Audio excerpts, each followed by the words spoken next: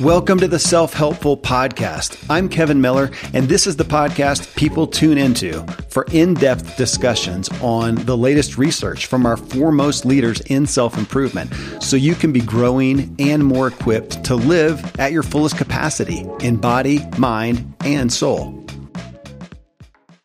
When will you be enough? The question bothers me. I'm a fan of growing and striving and achieving, and to a fair degree, I feel it is a responsibility to do so. There are aspects of myself I'm not satisfied with, of my life as well. And yet, a primary tenet of emotional health is to be okay with yourself right now. Can you come to a place of being enough right now, even though you're not content to just stop and coast from here on in your life? Can you still be an aspiring person? So this is part 3 of my series on Peter Mutabazi, who lived a horrifically abused and neglected life in Africa, from his birth in a small town outside of Uganda up to living on the streets till age 15. When, thanks to an opportunity afforded to him by one family, he went on to attend and graduate from universities. He ultimately moved to America, where he's an entrepreneur, foster father, and now author of the book, Now I Am Known. I invited my brother, Jared Angaza, to co-host this discussion about Peter and his message with me, as Jared spent a decade in Africa working amongst street kids like Peter. We talk a bit about his experience over there. Our primary discussion landed on what Jared cited as the epidemic of enoughness that seems to span all of humanity, whether you lived on the streets and slept in a sewer in Africa like Peter, or you lived in $1 million home in Beverly Hills. You can find Peter's book, Now I Am Known, a self-help classic, in my opinion, anywhere, and visit nowIamknownfoundation.org to connect with Peter and his incredible story. If you find value from this self-helpful podcast, subscribe, leave a review would be great. Best thing you can do is do what I do here with Jared. Take the ideas, the stories, the concepts, and talk about them, discuss them, ponder them, grapple with them.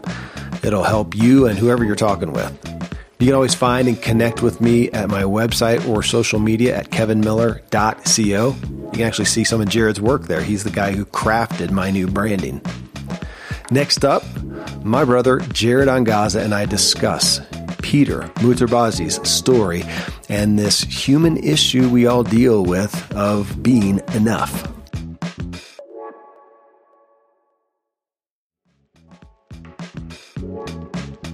Well, brother, as relevant as these topics of relationship and emotional health are to things that you can speak to, I admittedly, as I said in the intro, have you here because you spent a significant part of your life in the general region that Peter came from, outside of, a little town outside of Uganda. I don't remember the name of it. Yeah, he was in Kampala, right? I think so. It was I heard him mention Kampala in his book and in his discussion. He is, so Kampala via kamikaze bus is about 8 or 9 hours from where I lived in Rwanda, in Kigali. And he may have been in some village or something outside of Kampala, but I know Kampala and the area around Kampala very well. I spent a lot of time there. That's where I met the mother of my children. Yeah. I know. Well, and that was it, because even as I had Peter on the show and you listened to the recordings of both shows and steered it the direction of emotional issues, relational issues that we all have, that he experienced in such an acute way. Mm-hmm. The story that he comes from, I can't relate to. Right. And you were there. you engaged with, I didn't want to say it sounds so unpolitically correct, those people, but people in those circumstances, the street kids, Ugandans. Okay. Well, but even people, I mean, there's, I assume that there's some, wealthy Ugandans too, but on the streets, there are, living on the streets, living in the sewers. Those are the people that you were in community with. Yes. And helping. And I have no framework for this, and you lived it. Yes. Yeah. Really for 10 years, I guess. But I was in Rwanda for 5 and Kenya for 5 in terms of where I actually lived. And even that was split in Kenya between Mombasa and Nairobi. But when I lived in Kigali, Rwanda, the capital there, I was in Uganda a lot. And then, when I met Ilea through Scott Harrison, who had done a water project, Scott Harrison, Charity Water. Sure. I was hanging with Scott in New York, talking stuff, just about life there. And he said, "Man, you're at the point where you need a country director." And I said, "You telling me?" I know. You know one? And he texted Ilea we were in a coffee shop in New York, and he was and Ilea was in, I don't remember if she was in Kampala or in Gulu, which is north up towards Sudan. And it's it's not quite a border town, but it's closer to, I think it may be the last town before the border there. And they were in the midst of a civil war at the time, with Joseph Kony, I guess, and his crew, and against them, and she was setting up an academy for IDP kids, internally displaced peoples. Anyway, and he just sent her a text and said, "Hey, there's a guy here you ought to meet." Oh, she was working for Bob Goff, by the way, which I now saw pictures of Peter with Bob. Yeah. Of Peter with Bob. Yeah. Wait, let me say, if folks don't know Bob Goff, he's the Love Does. That was his first book, Love Does. And I got to know him through Donald Miller, who testified to Bob Goff, I think in A Million Miles, in Donald's book, A Million Miles in 1,000 Years. Yeah. In that book, when you and I went out with Dad to meet together for that first storyline. Yeah. From Donald Miller. The first one that Don did. First conference he ever did. Yeah. I, a little late to the table. I'm listening to the book on the way there on the airplane on audio. And I realized, I was like, oh my God, this whole book is about Don's experience with 2 guys, Bob Goff in Uganda and Tom Ritchie in Rwanda. And Bob Goff is how Ilea got to Uganda, and Tom Ritchie's how I got to Rwanda. We ran both those projects that Don was affected by, and then wrote the book. And then I was showing up there to meet Don, and Bob was there too, which that may have been the first time I met Bob. I've many times since then, but anyway, small world. I need to get him on the show. That's one of the people I've never pursued to get him on. I think he's got a new book. So yeah, little do you know, you meet Ilea, you guys get married, make babies, all that stuff. But you're over there, and I remember your initial stories of being over there and just the life and the people that you were working with who were living on the streets, and that you were in a house, and all the houses are kind of gated off for security. And at some point, you had a driver, and I thought, dude, Jared's hit it big. You said, no, like everybody has a driver here, man. It's just kind of how it's just such a different world. And I remember one time, you said something to the effect of being there helped you feel more. It was just so acute. Life was so acute. Survival was part of the deal, and it helped you feel more. And so again, here I've got Peter on the show, and he's talking about this stuff. My only relation to that kind of a lifestyle is you and kids living on the streets, of which you ultimately adopted one. Indeed. One of the things that Peter mentioned, often is that he was acutely aware of what he had, at any given moment. Like, Oh my gosh, I have an orange, not an orange, actually, that would be a banana, wrong region. I've got this food in front of me in this present moment, living in that region will really draw you to the present because, at times it was, things were dire. I did not have a driver in Rwanda, by the way. I had one in Kenya with some work stuff that I did later on. But in Rwanda, I rode moto taxis, probably much like Peter did. Yeah. These, there's little buses, and little tiny buses made for much smaller people than what are in East Africa. They're made in Japan and China.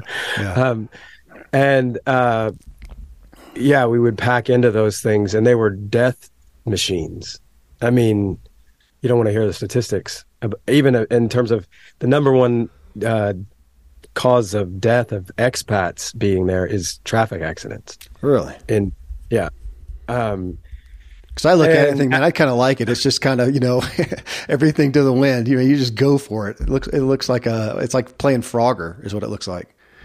I remember one time I was describing it and I said, if there was one word I could say for how they drive, it's careening. Careening.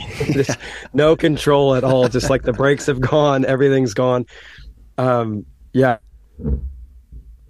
that is not American driving. And he saw two things happen. One was he saw a wheel go shooting off in the other direction. He was like, was that ours? And then the second thing he saw was the driver jump out.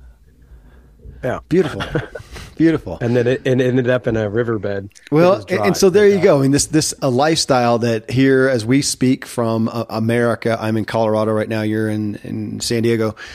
And, again, you experienced that. And so to resonate with Peter, as I know that you did, you said it moved you significantly to hear that because you relate to the people who grew up like that. Obviously you didn't, but the people that grew up like that. And again, that's what stood out to me as I'm reading this. This is supposed to be like a memoir, and it's like this the most amazing self-help book because it goes through our primary issues that we all have with emotional health, relational health, the dysfunctions that we fall into because of traumas from whatever level. Now he obviously, experienced them to a gigantic degree, but as you said, well, and I was telling you chapter 1 and the big lesson I pulled out that he shared was I no longer see myself as useless, worthless, or a burden. And I cut you off because I said, we got to record that. What did you say? Yeah. I mean, I run into people all the time, living in wherever, Beverly Hills or whatever it is, or I'm in a pretty affluent area in San Diego. Yeah. Now, and I'm in a community of, healers and yogis and things like that and whatever. But the primary complaint or the discussion is the same thing. Like I'm not worth anything and no one cares about me, blah, blah, blah. These people did not grow up like Peter did. Yeah. And it's just this pervasive sort of disease, I think, that we have throughout the world for all kinds of different reasons and lots of different circumstances, yet we arrive at a similar feeling. And, hearing his story, we can listen to that and think, oh, wow, that's obvious that he would feel that way. I hear from other people where they're coming from, it's a little less obvious as to why they would be feeling that way, yet here we are. It's interesting to hear his journey and even now where he's at and the beautifully meaningful things that he's involved in the life-changing work that he's in and still struggling with that. Emotionally and even financially, like you talking about that, that whatever they had is what they had right then. He talks about that. I mean, he's a prolific speaker. He gets paid a lot to speak. He's an incredible speaker. I hope people pursue him to speak. He's, learned how to flip houses and he's doing that. And yet, as I talk to him and even offline, he pretty much just whatever he makes, he just gives away. He's just taking care of kids. So he doesn't save up stuff. Like right now he's saying, we need a van. I'm like, dude, you got income coming in, but he just uses it everywhere. And he's going to bring in more foster kids and more adopted kids. And that concept of storing things up, which he talked about on the show, he didn't tout it. He just, man, that's just how I am. No different than, he still has this perspective of being so broken that it's hard to be married. And he's not, as what he's. Yeah, it was interesting to hear him talk about that. 48 years old, single, adopting kids, and has a hard time, in my paraphrase, inflicting himself on someone else. And I'm looking and going, this is like the sweetest guy I've ever met. We should get him on eHarmony or something. Yeah.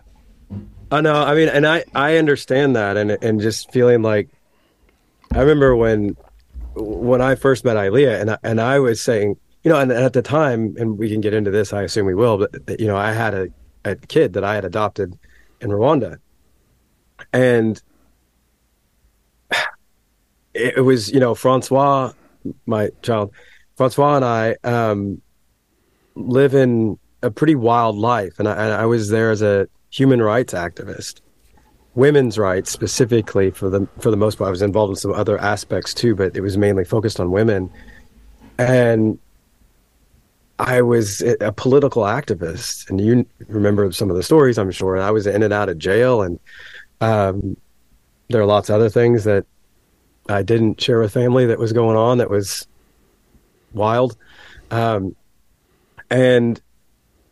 when I met Ilea, I said, hey, just so you know, like, you are signing up for a world of crazy with my life. And I was really scared that I was going to be too much, just too much. And I remember the feeling of that burden, of feeling like too much, because of the things I was bringing into that, into anyone else's world.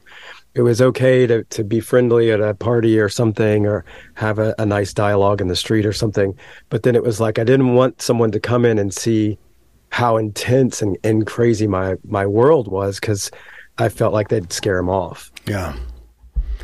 Well, I understand some of that. Well, and back to your aspect of, we've got people living in the sewer in Uganda, like Peter, and people living in a multi-million-dollar home in Beverly Hills who have that feeling of being useless, worthless, or a burden. That was his line. And now he also testified to the power beyond anything of his father's words, who told him that.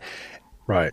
And yet we still have to juxtapose that with the people who, they didn't experience that. They may have had good parents, and yet they still get to this point of, and I think I'm going to say you and I have struggled with that a bit too, of being very supported.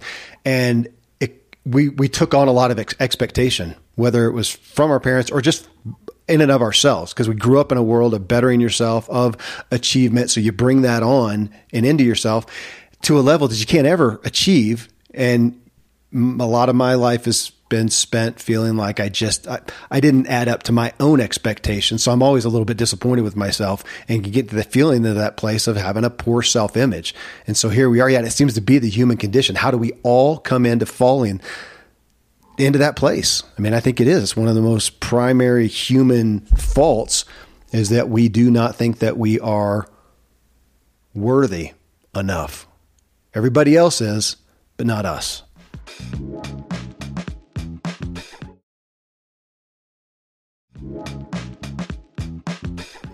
Yeah. Well, and I think there's a lot of just a generally high expectation of humans these days. Like, no matter where you come from, we feel it. If it comes from our parents, if it comes from social settings, comes from work, whatever it is, usually all of the above, where there's this expectation. And, and I think it comes back to, like, perhaps we all have that expectation from some area of our life, or some people group in our life. But then it comes down to, how do we manage that? How do we feel about ourselves? That's an emotional thing. That's not a performance situation. Yeah. So we have a performance situation that is going to be very heavily affected by however mature we are in our emotional state. and how we believe in ourselves. You know, I've obviously we both have a gaggle of kids, and I often have said to other friends and even new parents and things like that, that like, I believe that the best thing, whatever, that I could give to my children is to help build their confidence, to help them understand that they're loved deeply, no matter what. That's a multi-layered discussion. There's a lot there, but just if they can grow up with that confidence. We talk a lot about people struggle with enoughness. I think that's kind of what we're talking about here, partly. Are we enough? Is Peter enough for a wife? You know, are we enough for this job that we want? There's one side of it of saying like we're too much with all the things that we bring. And then there's the other side of that of saying like, and because of that, I don't feel like I'm enough of this or that for this person or for this situation. So I practice a lot of indigenous beliefs and things like that. And the Toltec, which come from the Inca, long discussion there, but the Toltec believed that we are born perfect, and that there's never anything that we have to do to win the love of God or to win the love of someone else or to be enough for something or anything like that, but that we are born perfect. And I'm teaching my children that, we're born perfect. Now, there's this discussion of like, oh, well, I can't be perfect or whatever. I'm like, that's not the point. Like, it's already done. You don't have to do anything. You're already enough, more than enough. I'm doing that because I want first of all, I believe it. But second of all, I want my children to understand that there are all kinds of things that we will do, all kinds of things they will do on their own and be involved in. They will succeed and fail, air quotes, and all kinds of things. But none of that affects their worthiness. They're already perfect. And I think that's a message I wish I heard a lot more of in parenting and through social media and everywhere else. I do too. Okay. I love your term enoughness. That it's almost, I don't know, did you phrase it this way, but it sounds like that's the illness that we're dealing with is, not enoughness, in every way, shape, or form. Again, no matter where you came from, no matter what you were told. Well, and that is frustrating to me, or gosh, it's a burden, Jared. I mean, so your oldest, not Francois, but oldest biological kid is Sarah. She's 10, right? Yeah. And, my oldest is 27. And, seeing the kids come through that time and they're young, like where yours are, and they generally can't, if they're not beaten down, and especially if they're given love, support, attachment, all those types of things, and they're pretty good. They're pretty good with themselves overall. They have high confidence, and we expect that. We want them to have that. And then they hit whatever, you say it's an age, but a level of maturity, whether that's, it could be 11 for some kids. It could be 15 for others. I don't know, but I've seen it with the kids where they become self-aware and they become socially aware. And I talked about this recently with somebody. I think it was even on a show. I struggle with comparison. You right away begin comparing yourself, even school, little kids in school, and going, oh, well, Susie runs faster than I do, and Jake is better at math, and Sarah's better at that. And they start to be aware of these things, and you see them start to come down and start to be self-aware. And then all of a sudden you end up with this, teenager who's struggling with their self-image. And I'm looking at it going, my gosh, it's such, again, this natural aspect of humanity. So I'm where you are. How do I do my best to love them unconditionally? Heck, it was a big change. I wish it was longer ago, Jared, that I started backing off of congratulating my kids for their performances. How can it not be natural? I mean, the kid wins a race. What are you going to do? Go, it was subpar. I mean, I know you won the race, man. I'm sitting here on fire. It was awesome. Who doesn't love to see that? And yet having to come down and go, man, I'm really proud of your effort. I'm really proud that you did that, as opposed to you won, you beat everybody, whatever. And just trying to change some of those, that it's not based on, but I did that. I didn't know any better. I mean, it's just a natural aspect of humanity to look at the performance and say, good grades, man. You're on the honor roll. My kid's on the honor roll. How many bumper stickers do we have? That's what we tend to do. And then we get a kid who is, looking at themselves, and the performance doesn't stay there. So how do we, and I think you're doing this with your kids, and I don't think I did it as well, especially with my younger ones, of saying, man, you are worthy, period. Not because of X, Y, Z, not because of what, and yet it's still a struggle, because you're still going, you do need to get your grades up though. We're not really looking for you to flunk. Love you. You're worth, you're enough. That F's kind of not enough, and there's the tension, right? But even that, it's like, it's not enough for this game that we're playing, which is getting you through school. True. So that you pass. True. And education, hopefully along the way.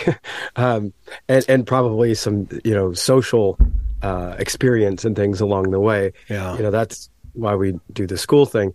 And I think along the way, though, one of the things that I do with my kiddos is, when they win something or do really well at something, and rather than, oh my God, you won, it's amazing that you won. Sure, that's cool. The other side of it is, it's amazing that you had so much fun doing it. Yeah. Like, oh, I'm so grateful that you had so much fun. That's so great. Yeah. I love that you loved that. I love seeing the joy on your face, that kind of thing.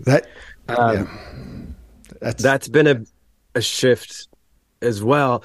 Partly, and again, like, I'm a word person. Mm-hmm. Words matter. Yes, they do. And we said that in the last podcast. But I'm always kind of picking apart my own words. Yeah. As part of my profession, obviously, but also as a father, then I carry that over there, and I think, okay, well, what do I really mean? What do I want to say here? Because I don't want to just say the thing that just kind of rolls out. It's what dads say, or whatever it is. It's like, well, what do I really want them to understand in this moment? Because moments matter, more than words, honestly. But the moments matter, and that's what they remember. So I think, okay, how do I want to show up in this moment? So I've thought of things like that. I'm so grateful that this made you so happy. I'm so grateful that this brought you so much joy.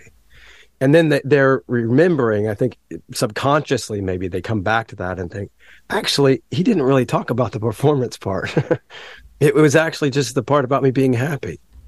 And that seems to be important. Again, a lot of the Toltec stuff that we talk about is very focused. And I should say this is pretty consistent across all indigenous wisdom.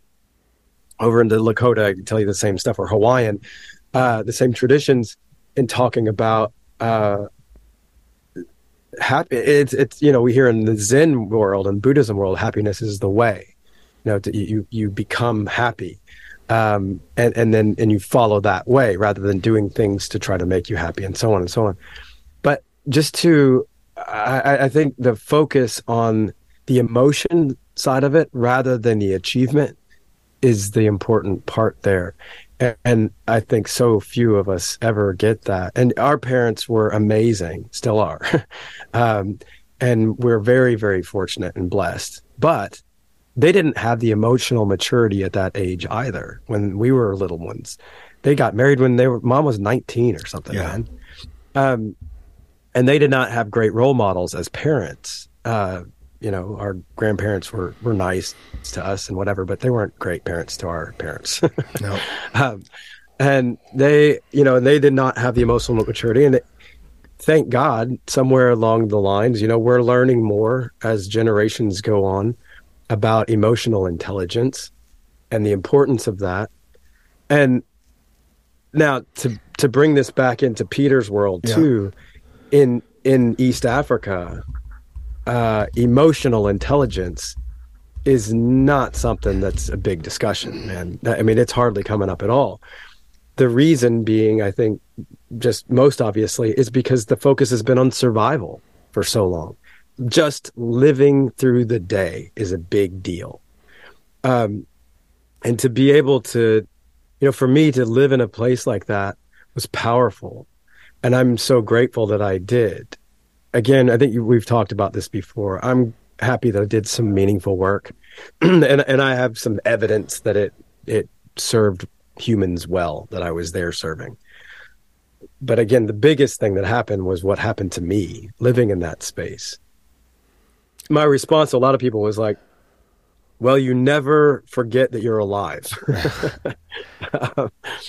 Because you're often faced with not being alive, or whatever the struggle is. It's reminding you of the beauty of life, and tuning into that. And I wanted to bring that out. I mean, so Peter's story it was so harsh externally. Yeah, nothing was given, anything was taken, that he's either going to be overcome by it, which, obviously to his story, most people were. I mean, most of the kids on the street that he knew are dead now. I mean, they didn't he made it out. The way he made it out was being able to transcend all that stuff and come to himself, which as he shared, he's still working on. I mean, it's a constant work in progress for all of us, but my gosh, look where he's come to. And he had to transcend that stuff and become aware of himself, which is, again, why I had him on the show. It's what was so profound to me, that's what we're all looking at, is can we transcend that, the history, the experiences we've had, the negative stuff, the stuff that's brought us down, and even the stuff that exists today, because we can't be in a perfect environment today, and come to ourselves and be able to look in the mirror and, back to what you said, and be enough. I think the more that I chew on this, and I've got a couple shows coming up that are going to continue this message, it feels like it's the biggest brainwashing that we need. And we hardly have, it's like speaking a new language. We just don't know that language. To look in the mirror and be enough, man, we just don't have that language. The only way that we understand being enough is by doing or having enough. Without that, where would social media be? That's kind of what it's built on. It's all we got, man. And we have a society built on that, and specifically American, Western, I should say, society. We could say most of society, Western society for sure, and America is really winning the trophy. We are leading the game, and as you said a minute ago, though, you mentioned in regards to school, playing the game, right? Here, you and I were having this discussion, and you've partnered with me to help me play the game and make my website look great, make me look great. All the image stuff and identity and all that stuff. And we lead with my achievements, because without that, if I don't play that game, at some point, nobody's going to listen, which sounds terrible. These messages don't get heard because there's a machine that's running. Mm-hmm. There's a way to play in that machine. And if you don't, then you're just some guy with a great message that might as well just go shout at the tree. It's not going to matter that much. So you have to play the game well enough. You mentioned the language of, emotional language, I think is what we're kind of getting at earlier. And there's a language that's spoken, on the social media webs out there. It's my job to understand that language and then to be able to bring meaning into it. You have a message of substance, and I can see a language being spoken out there, if you will, and I have to go, okay, now how do I connect these worlds and not make it superficial and not take the meaning out of this one over I'm here? just thinking, how do you make me? We'll use me. How do you make him sound credible and not egotistical? I think you've done a masterful job. Everybody go to kevinmiller.co and see how, we tried to walk the walk and you tried to take my stuff, and me saying, oh dude, I just, I want to be humble. And you go, okay, but you got to be credible. Okay. How do you do that? Not be egotistical. Yeah. And then there's the stuff. And I've been walking through what you have done for me with this branding and positioning and whatnot with some other people. And that has been their primary hang up, and they get it, but they're going, ugh. So I got to put my picture on there. Yeah. Like a bunch. And I got to showcase what I've done. Well, yeah. Cause if you haven't, you got to give people a reason to listen to you and not someone else. Go. This is a great segue into being known. Peter's That's book. a great book title. Now I Am Known by Peter Mutabazi. When you first said something to me about Peter and mentioned the name of his book, I went, oh, wow. He, like, when I help people with naming things, as you know, often, and looking at, when I see a name choice like that, it tells me, now I am known.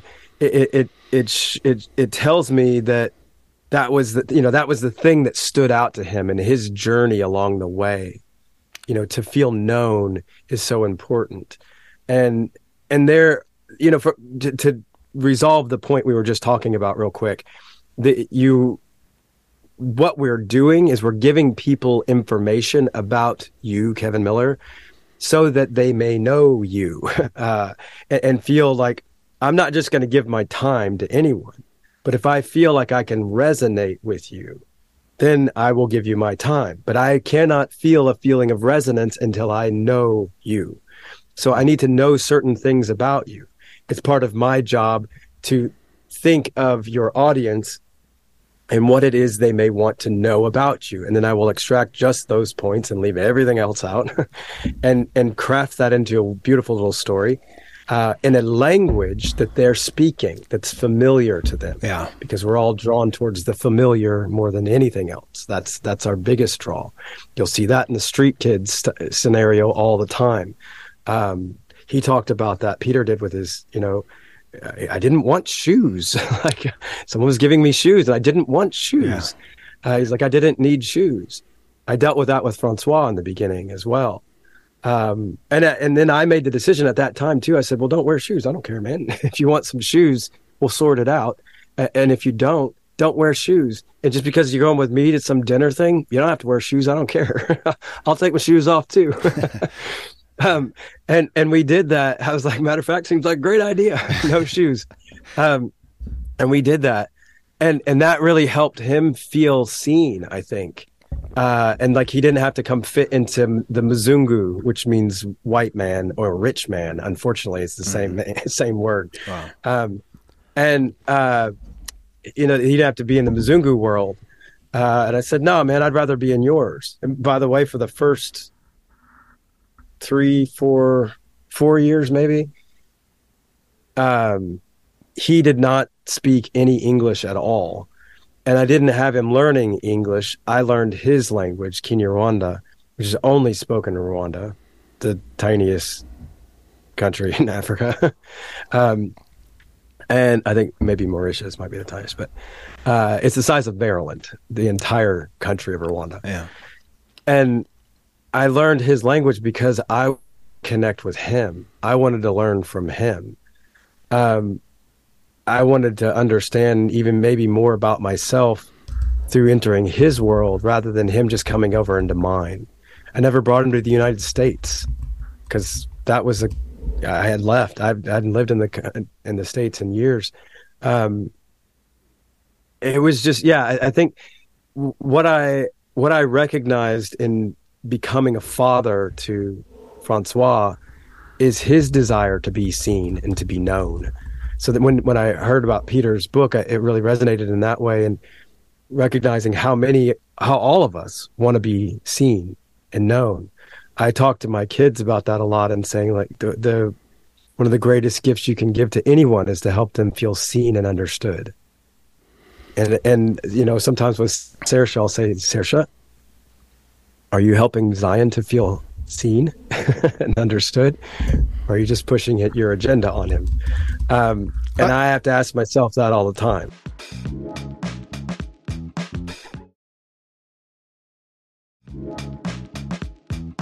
I wanted to pull that out because as you say that, we all at the core of us, we want to be seen and heard.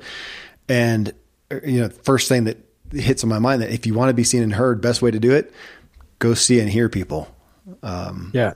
Go kind of that aspect. You want friends, go be a friend. And man, again, it's not a cultural education that we get. You go out there and get what you can, take what you can, impress people. I do want to come back to you talking about survival though, Jared, because that's a point of Peter's that again stuck out to me. And I wanted to talk to you about it because you have spent a good amount of time putting yourself in hard situations. We talked about that before. It's awesome, but you learn to survive. So you're a survivor. You got great survival skills. That's great. But I love how he talks about that. That's really good for when you need them. It's not necessarily how you want to live your life.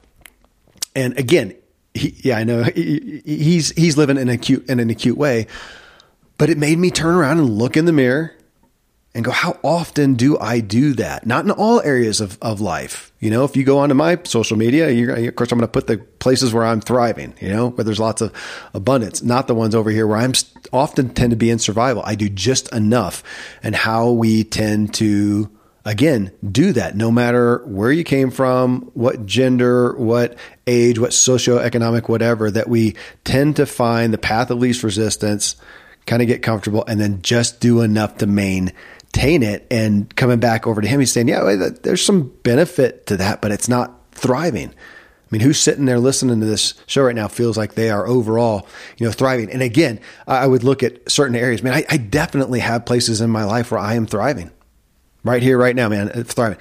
And I have some areas in my life where I'm just kind of scooting on survive. That's not thriving categories in my life. And again, I love his exaggerated perspective on that he came from. And yet we're back to, it seems like we're still kind of in the basic human condition.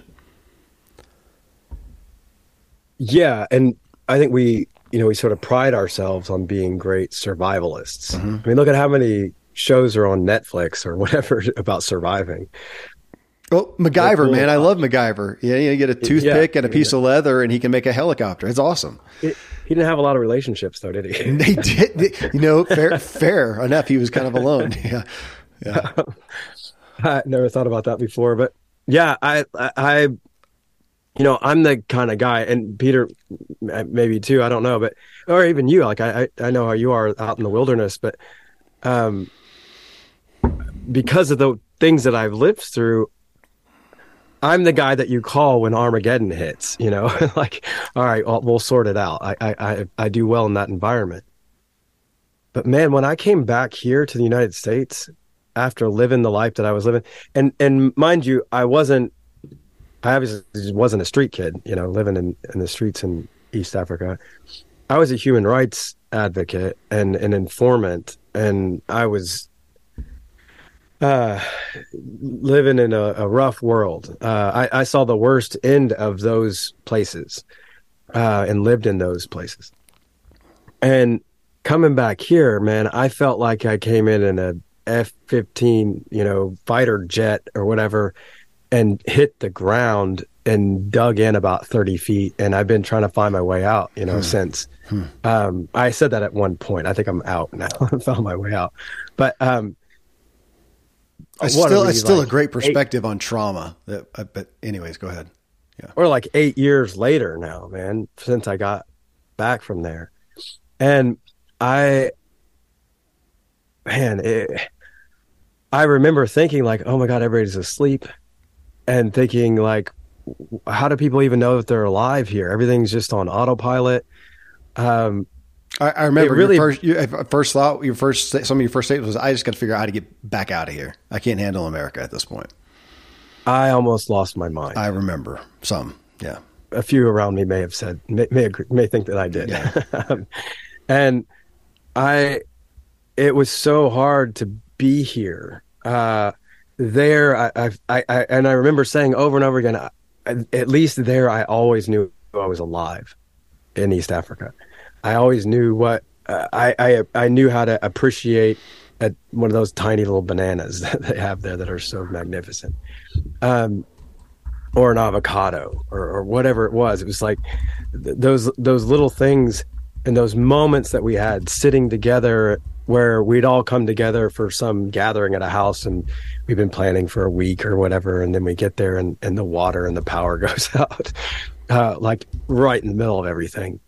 And you don't stop. You just sort of reconfigure a bit, and everybody just stays in pitch black sometimes.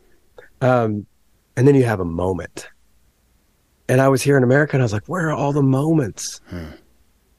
I need moments. I'm craving moments of realizing that I'm fully alive. And I was not short on those in Africa. And I was in Costa Rica in a totally and completely serene, comparatively, environment. And a beautiful situation there. And I felt like I could still find beautiful moments of elation there that I couldn't find here. Something specific about America that I had with the machine that's running all the time, that I had a hard time, so I think about what Peter's experience has been here and how much more bravery I see in him in living in the East Coast where he lives now, in the South, no less, as compared to maybe even what I would feel for him living in Kampala. Yeah. And even for me living in Kampala, like that feels like something I can do. I know the streets. I know the ways that things work. I know what to say and not to say, who to be around and not be around, all that kind of stuff. You know how to do little, things you got to do to survive on the streets, which he talked about a bit, taking a banana here and there and whatever.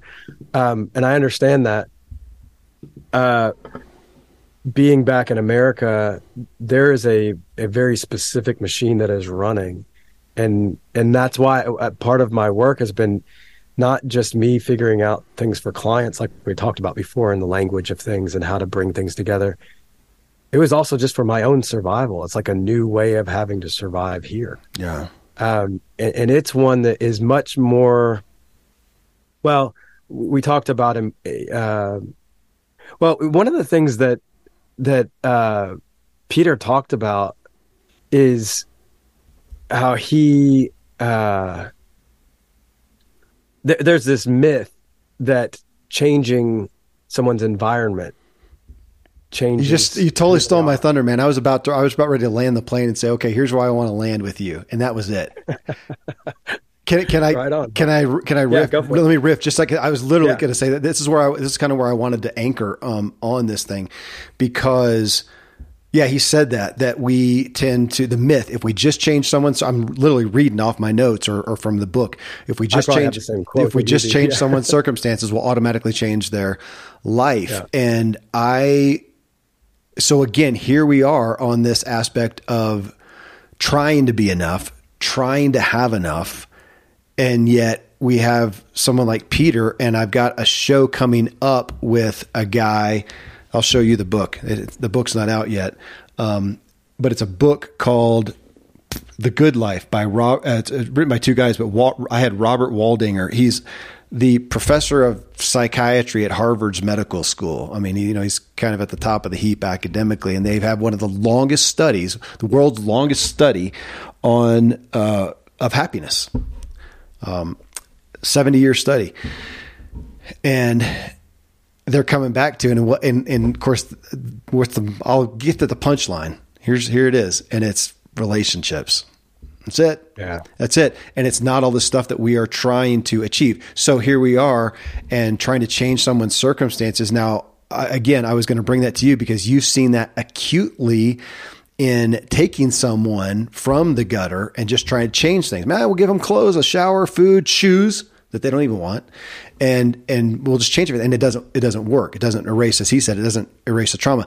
But again, back to what you talked about with, whether it's someone in the sewer in Uganda or someone in Beverly Hills, it's the human condition that here we are striving to change these circumstances. And yet, so as you came from a life over there with the least of these, which is a term that I relate to you, having worked with the least of these, and now you're often rubbing shoulders with the next billionaire, in Silicon Valley or, in the space industry or whatever. Yeah. And I got to figure, again, I think you've seen that more acutely than I have, but I've seen it too and realized in the circumstances, it's what are we trying to achieve here? Because it doesn't seem to matter a whole lot. We got just as many depressed people coming from all situations, and not to diss it, man. I'm stoked to have, a house and to be able to buy the food that I want and have a cool mountain bike. I mean, it gives me great joy. I'm not dissing that stuff, but to say that's going to make us happy.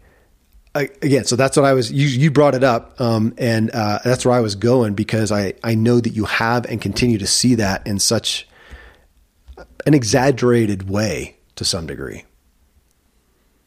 Well, and it's complicated. It's complex, like most things that matter. Because on one hand, we can deduce from that the environment doesn't matter. However, I would say let's dive into that a little bit, because I'm sure Peter would say, I dig my house today as opposed to the sewer. I will take that. I'm good with that circumstantial change.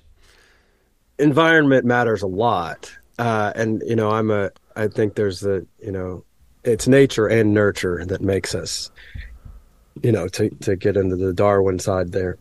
But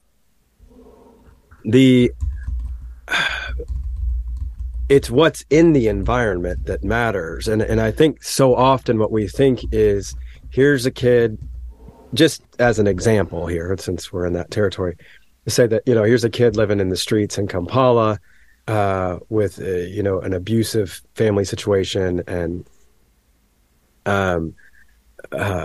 doesn't have, shoes on their feet and so on and so on. So let's put them in a different situation with a non-abusive family situation with clothes and shoes and food and fix all the survival things. Now we're done.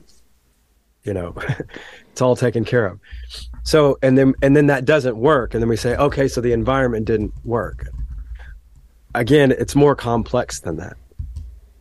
I think what we can do is look at that and say, okay, look, what was taken care of was the survival aspects of life. Mm-hmm. That changed. The survival aspects were rectified, if we could say, just to simplify that. However, what we realized then at the end of the deal is that that's not enough to just survive.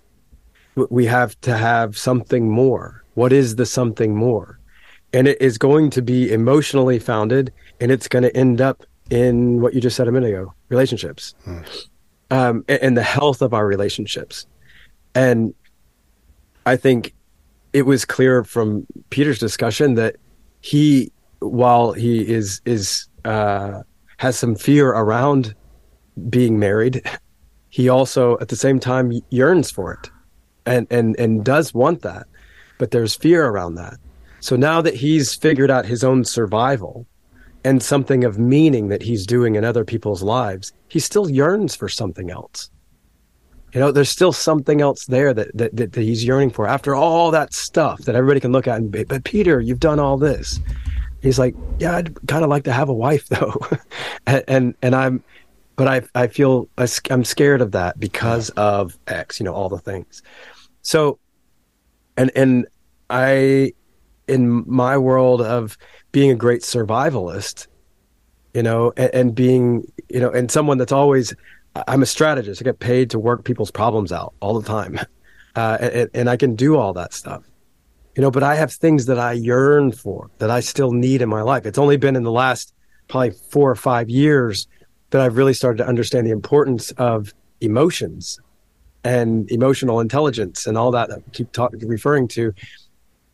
And recognizing that another thing that for instance, it's clear that Peter is confident in his ability to act as a foster parent and a adoptive parent to these other children. He's confident that he keeps doing it, and he's doing it well. So he's confident in doing it. It takes a lot to step up to the plate to make all that stuff happen, as you know, in adopting a child.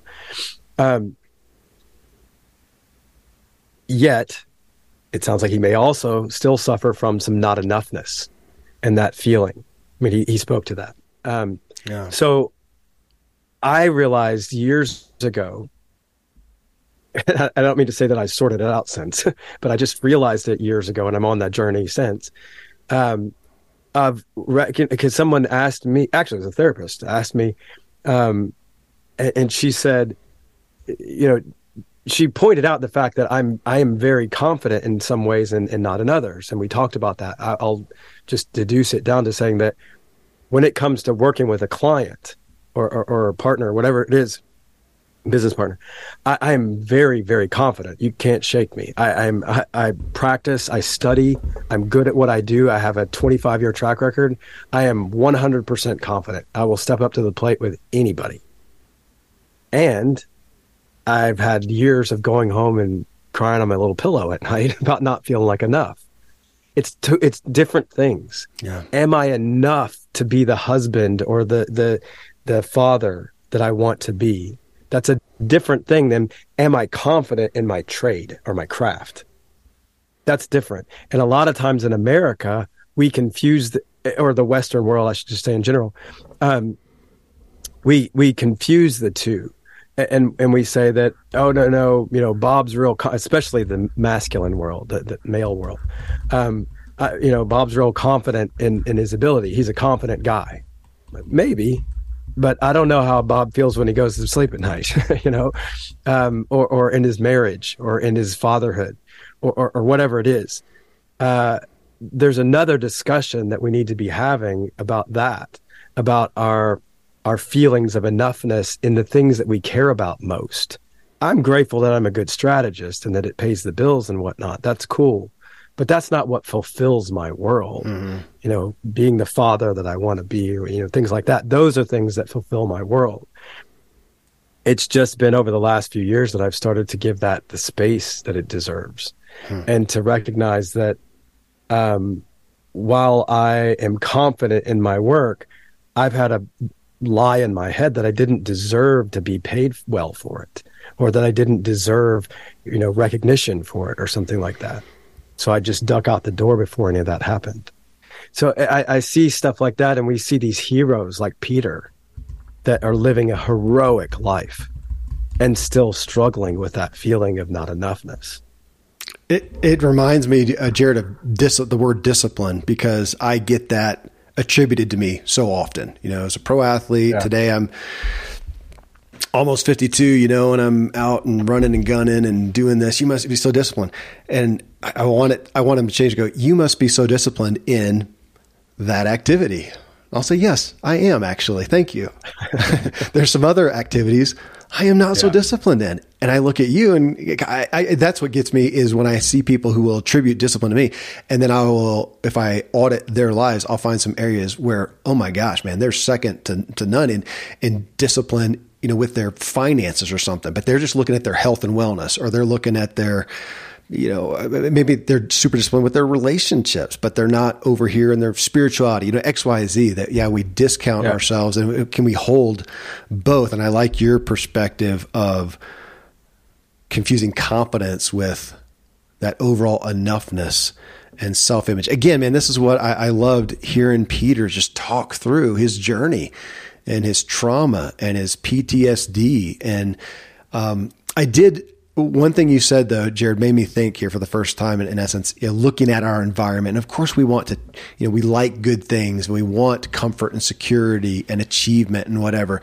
Will that make us happy in and of itself? No.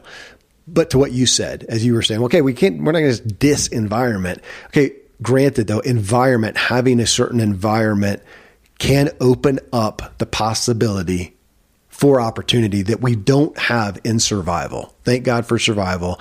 But when we're just there, and when we are in a limiting, a detracting environment, it's harder to have the opportunity for certain things. So as people look at that, but what it made me think, though, too, is back to looking in the mirror, is going, okay, when I'm looking at this achievement that I want, this environment I want to change, why? What does it open the opportunity for? Because it in and of itself will not make me happy. We have seen that. We've got how many movies and stories and whatever about somebody who climbed the ladder of success. It's the wrong ladder. That's not, what is it? What's at the core of that? And as I do that more, it helps me to get to the root issue of that achievement. And sometimes it shows me that, oh, I don't actually even want that achievement. The why I can achieve somewhere else. I don't need that thing. So, you brought me to that perspective on that one again. Well, and there's a trauma aspect of this too that we should be sure to touch on, because obviously Peter went through a tremendous amount of trauma in all kinds of ways. Certainly sounds from his father as a major source of trauma. If you get mauled by a bear, and I come and find you in the forest and pull you out and get you bandaged up and get you in a hospital and you get all physically healed up and whatever, that's great. I changed your environment from getting mauled by a bear to not. And all of a sudden, or at least over a little bit of time, you're physically healed and so on. But what happens when you start having nightmares? I was going to say, but I'm not going out in the woods ever again. I am a trauma. I mean, and yeah, there's where we are. Yeah, absolutely. Well, and there's aspects of that. Like Peter could have also decided I'm never going to be a father. Obviously, thank God he didn't. He's facing his trauma, and the delusion that we're referring to when we talk about the environment issue is that just changing the environment heals the trauma. Yeah. And that is not the case. What it does is it kind of pulls the knife out of the wound and says, now we can begin to heal, because when it's still there, we can't begin to heal. Yeah. Peter, back in his old environment, probably would have had a hard time beginning to heal. Especially if we just sort of like froze him at that age, But now, through becoming older and just some of the natural maturation journey and being out of that environment entirely and into what becomes a very, very easy environment, relatively speaking, living where he does now. Yeah. That environment shift has just provided a platform for him to heal. Now, it did not heal him. It made it possible to heal. And I think so often we stop at the possible heal stage and don't go on to the other levels of healing. Yeah. And then we're left at the end of the day saying, well, the environment changed. Why didn't it work? And I'm like, well, that was just the beginning. Now you get to start on the journey of emotionally healing. Yeah. And we need to go beyond even just healing emotionally, I think. Again, then, okay, so now we're back up to a zero. Great. Then where do we go to thrive beyond that? And when you're in an environment like what Peter grew up in, getting beyond survival is almost unfathomable, let alone to thriving. Well, so there's my reason to shamelessly plug his book. I mean, again, I think it's going to get labeled as a memoir and an overcoming story, but I had him on the show and we're talking about him in the third show now because I want people to do what I did, get to go through the book and see the journey as he goes through these things and then comes out the other side with grace, with compassion, with forgiveness for himself, for the people who abused him, and overcame and is still overcoming these harsh personal issues we all have around our emotional health, around our relational health. And as he strives to be known, and his primary effort is by knowing others. And yeah, what a gift, man. And brother, I'm grateful to know you and to be known by you and to do this show. Thanks for doing this. Thanks for, I'm grateful for all the trauma and the efforts you've been through that give you insight that I can benefit from, and everybody listening to the show can. So thanks, brother. Thanks, brother. Thanks for having me on and for bringing stories like Peter's out into the world, and my own as well. It matters, and we're grateful for the megaphone that you provide there. My honor. Okay, friends, you can connect with Jared Angaza at jaredangaza.com. And you can find Peter Mutabazi's new book, Now I Am Known, anywhere. And visit NowIamKnownFoundation.org to connect with Peter and, again, his incredible story. Thank you, as always, for choosing to tune in to the Self-Helpful Podcast. Best thing you can do, talk about what you heard here with someone else. Talk about the issue of being enough and yet still aspiring with someone. Grapple with it. It's a good one. I sincerely hope today I've helped you help yourself so that you can help others.